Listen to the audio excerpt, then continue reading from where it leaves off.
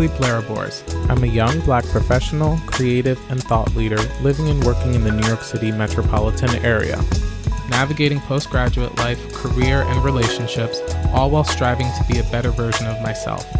Philippe and Company is a platform where I come together with others to discuss and deconstruct these prominent themes in life and so much more. Come on, let's get into it.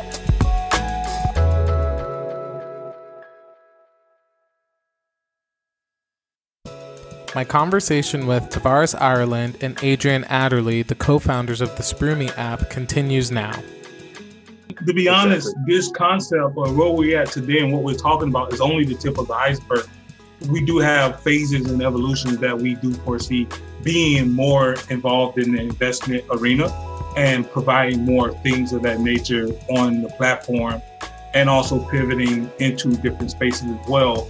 So right now, this jumping off point for financial literacy is just the beginning of what we have planned out for the overall Sproomy ecosystem. I was just going to say, I really like your example because, and to AD's point as well, it's like there are so many different avenues to make a buck, to make a honest dollar.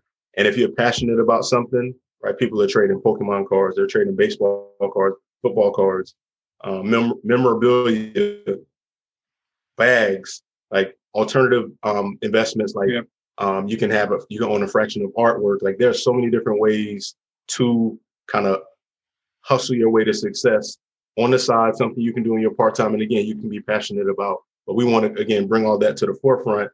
And just like you said, you had that illumination, like, okay, $60 here. All right. But if I look at it, I take a 30,000 foot view. If I made 60 on 10 bags, $600, that's decent. And as long as I keep putting that to work, I can maybe buy more bags and stay on top of the industry. You already have a good pulse of this one designer, but maybe you got your ear to the street. You see another designer coming up, or maybe the traction on this one is dying down. But again, you're investing, you're making money, and then you're also doing something that I'm assuming, enjoy. So that's great. That's a great example.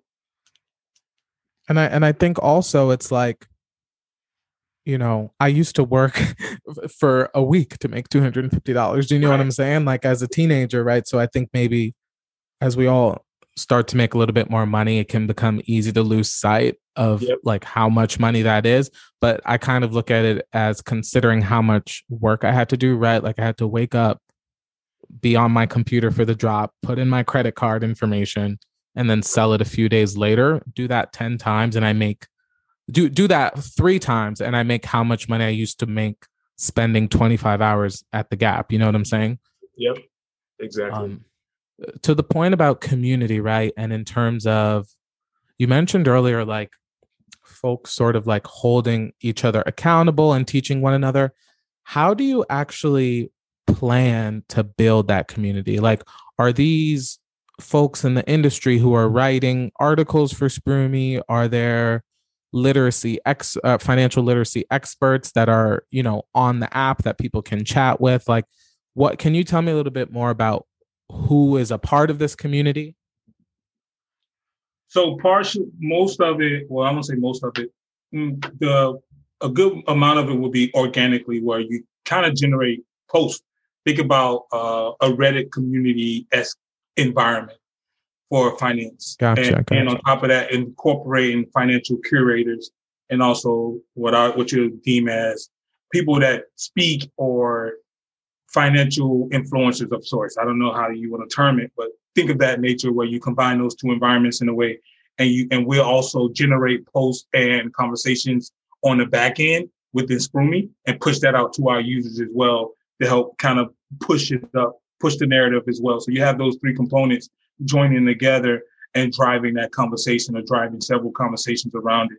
And you have where you can actually go in and post socially, post questions and comments and things of that nature. But then you also have a chat format where you can have this group chat.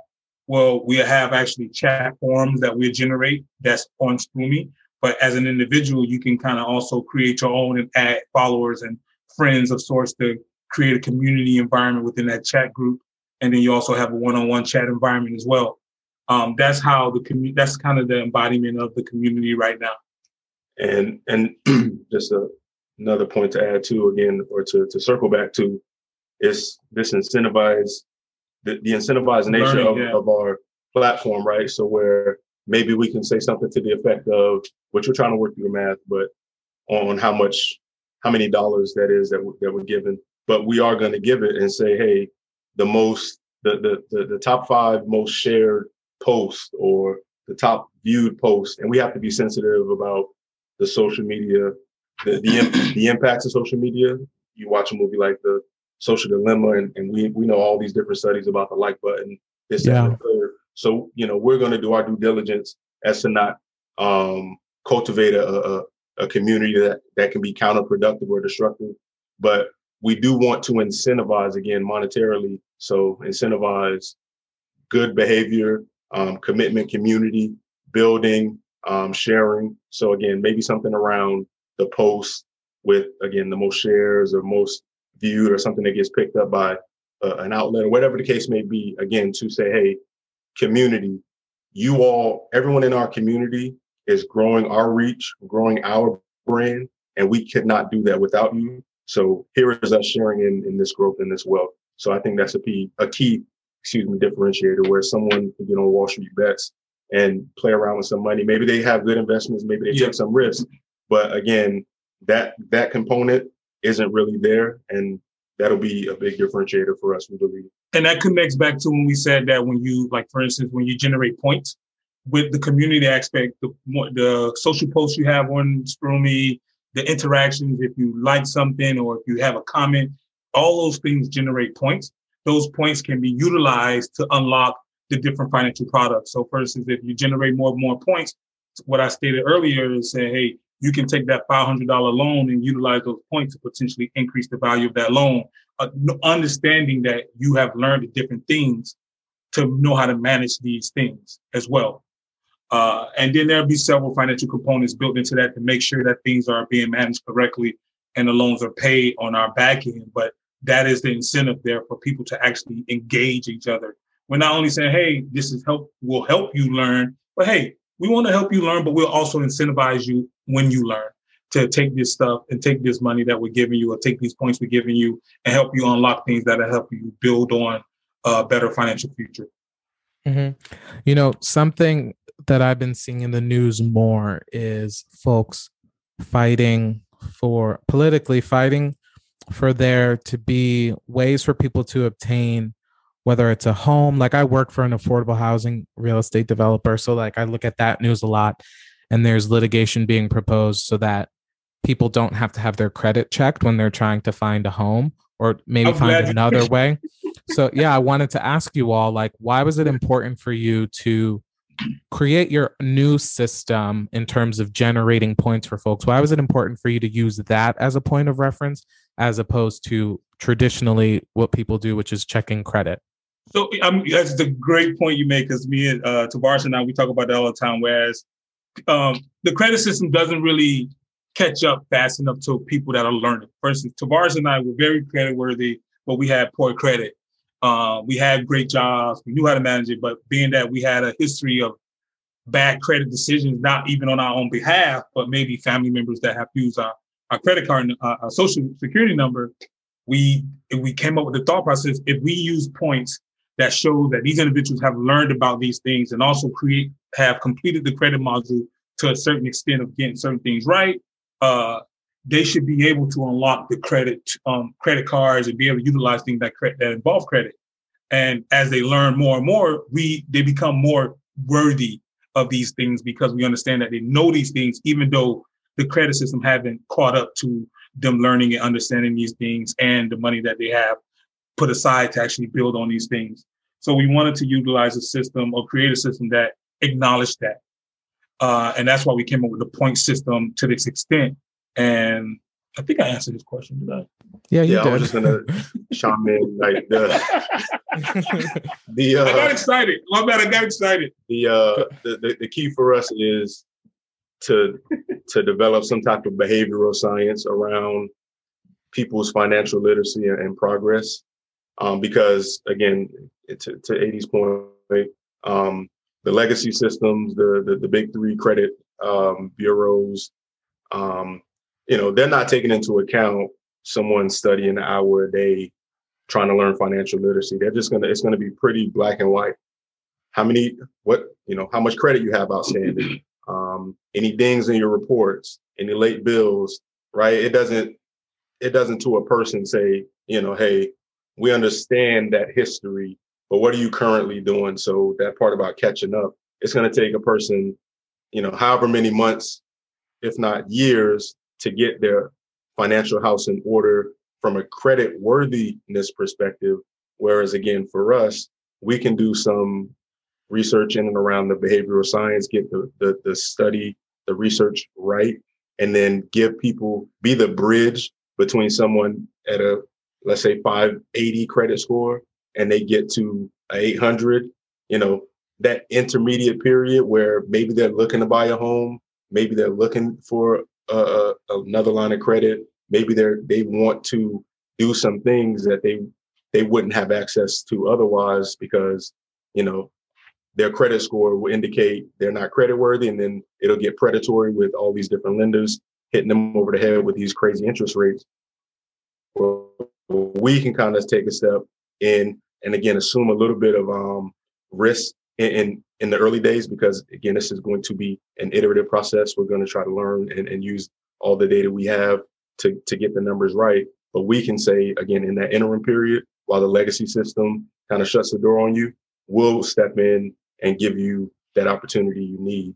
And again, we hope with doing something like that, again, bridging that gap and giving people opportunity, that when they get to the 700, 800 credit score, they're like, you know what? I like what Sproomy has going. I don't need to go to a bank name fill in the blank. I'm going to stay with Sproomy. They have all the products I need. They took a chance on me when I was early on this journey, and I'm going to stick around because they offer me the best products. We know what they stand for, so on and so forth. So that's kind of, again, the thought process is that people like AD and I, who had terrible credit scores coming out of college, but who have great credit scores now as professionals, in that interim period, we had to take whatever kind of loans we could get, whatever kind of credit cards, and they were always terrible because, again, on paper, we didn't have what was deemed to be good credit standing, but that's the gist of it. That's amazing. And I'm super excited for this platform to launch because it's going to give a hand up to a lot of people, especially in our community, but really anyone who needs it can use this as a platform to sort of learn and get ahead.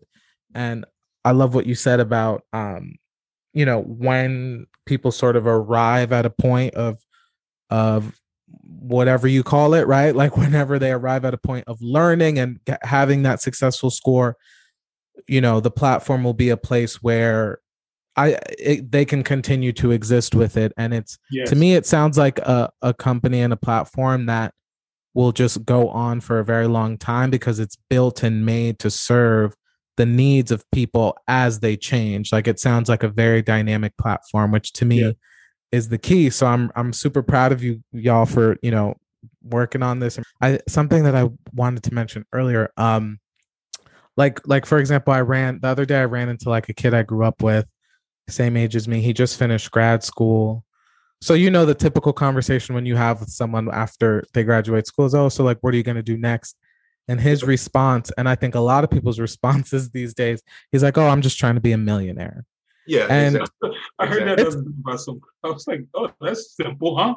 Right, like it's a nice answer, I'll appease y'all, have that conversation, but like, what does that really mean? At least for me, I'm kind of like super pragmatic sometimes, which is, you know what I mean. So it's like, yes, okay, I want to be a millionaire too, but like, what are we like? How are we getting there? So I think there's a gap right now in our community and probably in others where people are wanting more for themselves, which is amazing. And they're realizing that they don't need to sort of accept a mediocre career or income and they want more. But I still do think there's a gap in the tools or the knowledge of the tools that exist to get us there. So this platform is exactly that. So I'm I just know this is gonna like be a slam dunk. So I'm really when excited. I tell you, Philip, when we tell you, this is literally just the beginning of what we plan on offering to the public. We're only speaking on what we are giving now. Yeah. The later phases, there will be greater opportunities involved for individuals to basically have the opportunity to really become millionaires.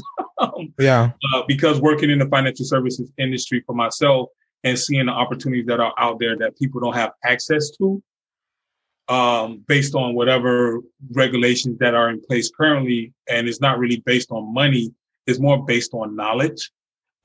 So seeing those things, there are so many different tools and opportunities out there that people really haven't tapped into yet that people can tap into and take advantage of what's around them. Right. And even I kind of think about everything from a marketing lens, just because that's what I do for work now. But even again, like social media, it's such a huge conversation on social media now about financial literacy, and everyone wants it and everyone wants to know more about it. Like my mom, for example, she's like 65, and the other day she was like, I just opened a Robinhood account. I have a few $100s. Can you let me know what I should do? And I, feeling like I'm still so new to this, I'm like, I don't want to misguide her. Right. But I'm so happy to see someone like her. Like we're on opposite ends of the spectrum in terms of age, and she just retired, right? And I'm just starting my career. So again, perfect opportunity for someone. This platform can sort of close that gap of, I know I can get somewhere. I know I want to get somewhere. I just don't know how. Right. Yeah, and that's why we say that even though we say the demographic is say 14 to 35, but you have individuals that are outside that demographic and that will utilize this platform. Absolutely. Yeah, no, but that millionaire example is a great one because again, it's a nice thought, and like you said, we'll entertain it. But what do you really need to live a certain lifestyle? It may be important just to kind of take a step back and say, what am I trying to buy with this $1 million? Like, where do I want to get to? Because sometimes when you do that exercise, you realize, oh, I don't need $1 million to have a house and a car and this, that, and live comfortably. But that's just a number, and even that number is going to get eaten up with inflation in the next couple of decades, and may not be the right number for you either. But yeah, we're going to try to tackle all those conversations and really help people get to where they need to get to. But and I think it's very much an opportune time, just because people are, even from an investment standpoint, right? Like y'all are finalizing your deck to pitch. This is such a sort of, it's I almost see it as like a venture capital sort of thing, where it's like investors are seeing that there's an increased need and demand for financial literacy. So I think that it's like really great timing to sort of say, hey, this is the future. This is what people are asking for. There's nothing else like this out right now. You would be really well suited to sort of invest in this now. We're at the later stages right now. We're just going through with our developers at the moment to launch the beta and go through beta testing. And as of right now, we're also finishing our pitch deck to start raising capital. All of that is literally just a few days away from us reviewing and saying, okay, this is it, and getting comfortable to get to a point where we're comfortable enough to actually go forward with the next step. And hopefully by the end of this week, I won't say that, by next week, mid next week, we're actually at that point where we've reviewed everything and we're good to go. So we are probably looking at no later than beginning of August of having everything out there, the beta testing, and also be in the process of raising capital. Thank you so much for speaking with me today. I'm excited to be a part of this app. When it launches, let me know. Send me an early invitation. I'm there. Yeah, we'll keep you in the know. And again, we appreciate you taking the time and giving us a platform here to get the word out. Absolutely. It's my pleasure.